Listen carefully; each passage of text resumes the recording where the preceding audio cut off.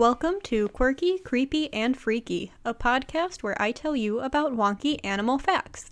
I'm your host, Olivia, and each week I will share with you a different weird fact from the animal kingdom.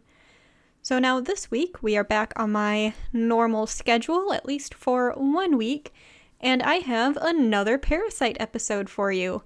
But we're not talking about a fairly typical internal body-bursting parasite that have apparently been the norm so far.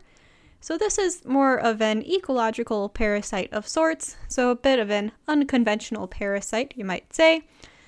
And here we are exploiting the childcare system of other animals. So we're also getting out of the Pacific Ocean for a little bit and stopping in North America to talk about the brown-headed cowbird. So the brown-headed cowbird is a species of blackbird originally native to temperate and subtropical areas of North America, really in the grasslands of the middle of North America. Originally, they followed bison herds around and would eat any insects that came up after they were disturbed, just as the bison are walking around. But with European settlement and the ensuing clearing of forests for human settlements, the grasslands have essentially spread, and the brown-headed cowbird's range was therefore allowed to expand through much of North America. So if you have bird feeders and you're in North America, you have likely seen this bird before, possibly hanging around with starlings. They are fairly common feeder visitors, and they often flock with other blackbirds around migration season. So in what is happening to be a very timely podcast episode, the brown-headed cowbird returns to their summer habitats around March or April, and then begins the migration south to Mexico and the southern U.S. around August. And this migration pattern mostly just happens for individuals that live in the more northern areas of the continent. If you're a brown-headed cowbird that lives throughout central North America, then chances are you might hang around for the entire year. So now you may be wondering, how can a bird be a parasite? So they can't lay their eggs on another animal and have its babies eat a host, and it also has baby birds, so they don't have a tiny larvae that lives inside another critter and, burst out or just live in there like other parasites do. So we're not having a typical parasite situation, or at least not like the ones we have so far talked about. But what the brown-headed cowbird does, along with other species of cowbirds, is called brood parasitism. A brood parasite is an animal that relies on another animal, usually a different species, to raise their young. There are 5 species of cowbirds that exhibit brood parasitism, and other birds like cuckoos and honeyguides are brood parasites as well. So what these birds do as brood parasites is they find a nest from another species of bird, lay 1 or 2 eggs in the nest, and then leave. In some cases, though, the brood parasite may remove some of the host eggs in order to make room in the nest, but in most cases, what they'll do is they'll look for an incomplete clutch of eggs and lay their eggs in that nest. So as it turns out, there is a lot of thought and cognitive direction that goes into selecting a nest and into being a brood parasite, so much so that the cowbird's spatial information processing abilities are being studied so they can be used as models for how birds process these sorts of things. So first, the cowbird has to find a potential nest. This may sound like a fairly straightforward process, but not always. Some host birds have, either just by their nature or in a way to avoid parasitism, they have developed very well camouflage nests, so they can be hard to find walking through the bush, and this is really a good adaptation for avoiding any sort of predator. If your nest is hard to find, your babies will be hard to find as well. In others, the host species guards the nest pretty aggressively. The cowbird would then have to essentially stalk the bird, figure out its daily patterns, so it can figure out when the bird is not going to be in the nest, and then it's in those times when the bird is away that it would sneak in there and lay an egg.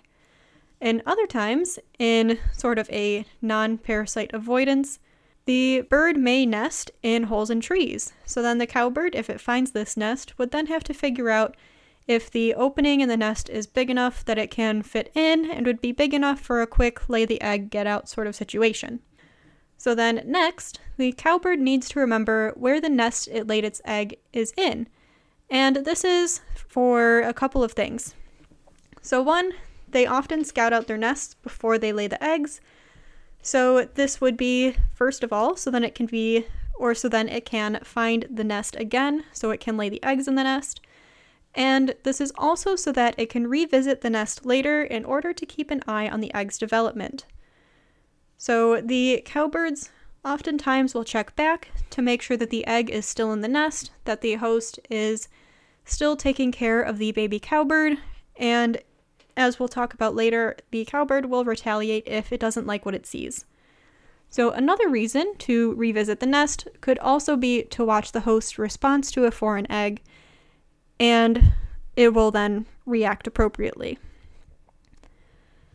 So then who is targeted by these cowbirds? In North America, there are 140 species of birds that have been documented to have raised cowbird young, and then that's out of the 220 species that have been documented to be parasitized overall. So 220 species have been recorded to have cowbird eggs in the nest, and then a smaller 140 have continued to go on to raise the young.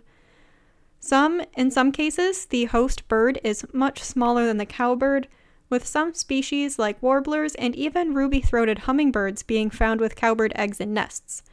Hummingbirds, though, aren't considered to be typical hosts. Some of the more usual targets would be things like red-winged blackbirds, yellow warblers, American robins, and goldfinches, to name a few. Individual cowbirds typically don't specialize, or they don't always specialize in particular species. So one female in any given season may parasitize multiple nests from multiple species. In one season, a single female can lay up to 3 dozen eggs spread throughout a given area, and each nest will often get 1 or 2 eggs. So that is a lot of eggs for one bird to create on their own. But when you don't have to spend the energy on parental care, you have plenty of energy to spare to make all the eggs you could possibly want to lay in a season. So now, are there things that birds can do to avoid being parasitized? In some cases, yes. In some cases, no. So birds in general are very egg-rearing driven. So in some cases, once the bird has laid their eggs, the instinct to sit, raise that egg, raise the young has kicked in, it's started, and once it has started, there may not be any interrupting it. So they will incubate and raise whatever egg is in their nest. Preferably, it's all of their own eggs and young, but birds like this don't always notice the foreign egg, or they might just think it's a great and healthy big egg, and it will be the best little bird ever. So in these cases, the host egg might not even be recognized as a foreign egg. The bird will just be like, yes, big baby, it's going to be good, it's going to be healthy, and it's going to raise the egg super excitedly.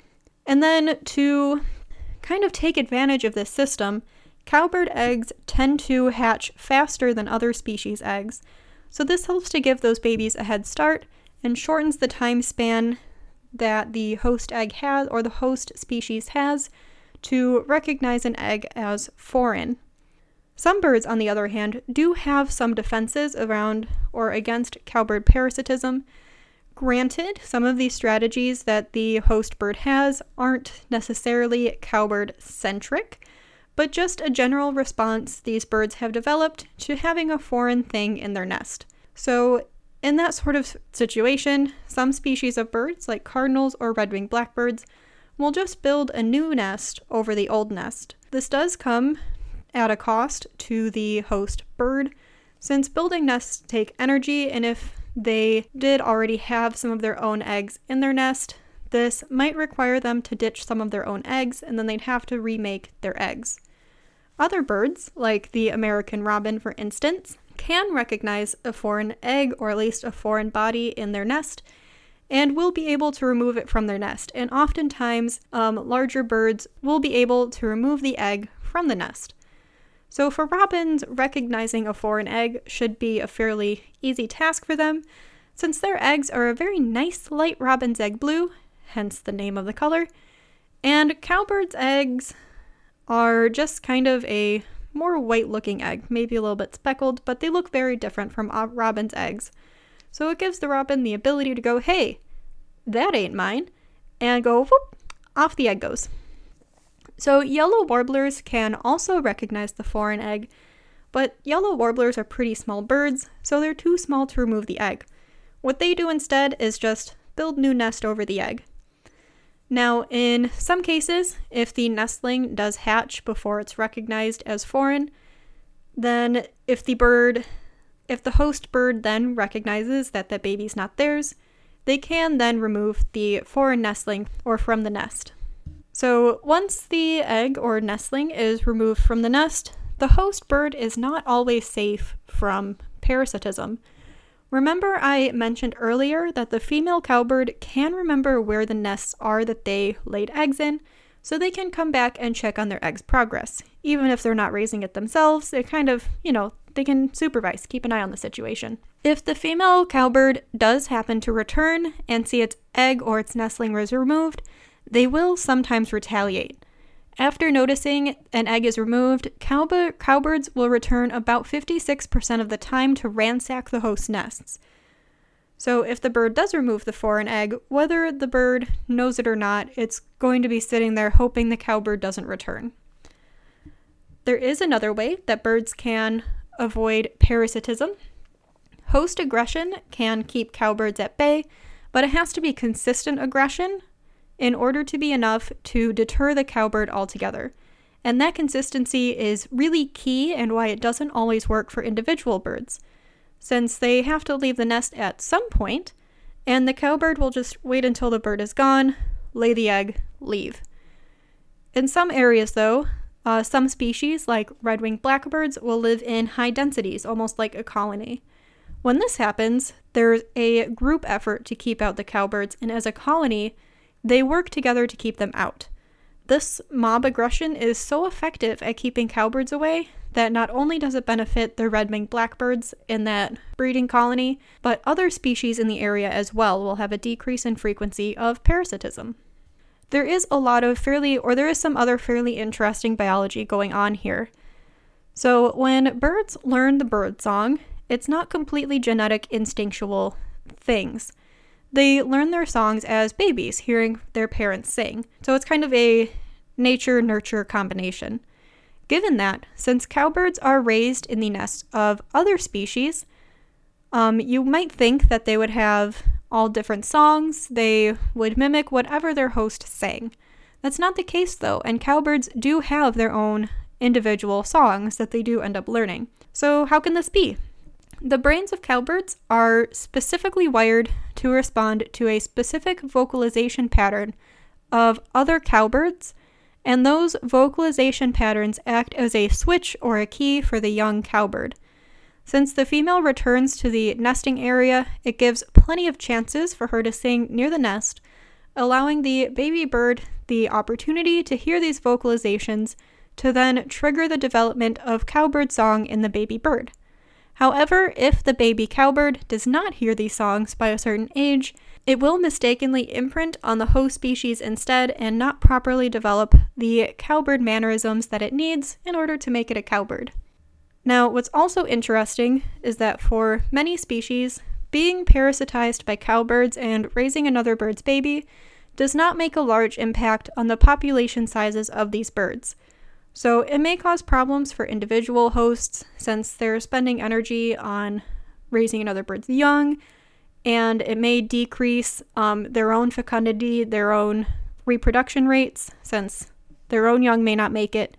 But on a population-wide scale, it ends up not being a huge deal for most birds. And you can see this, right? For most people living in North America, or for people living in North America, I'm sure you've seen plenty of red-winged blackbirds, and around this time of year, you'll be able to see massive groups of robins getting together for migration, and goldfinches as well.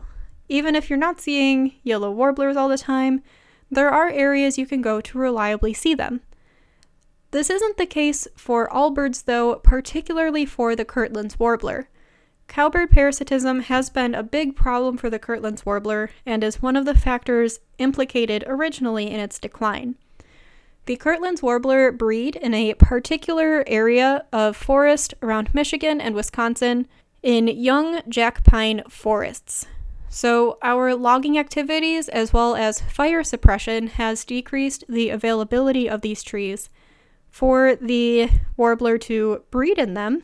So therefore, follows the ability of the bird to breed has been decreased. So when you add parasitism on top of that, it really makes for a huge problem and therefore contributed to the Kirtland's warbler's 50-year stint on the endangered species list. In a bright turn of events, though, conservation efforts, including suppressing the brown-headed cowbird population in the area, helped the warbler to bounce back, and it was removed from the endangered species list back in 2019, and hopefully it'll stay that way. And now, there you go. Not only can you tell people about parasites that grow inside of other animals, now you can tell all your friends about birds that are parasites as well.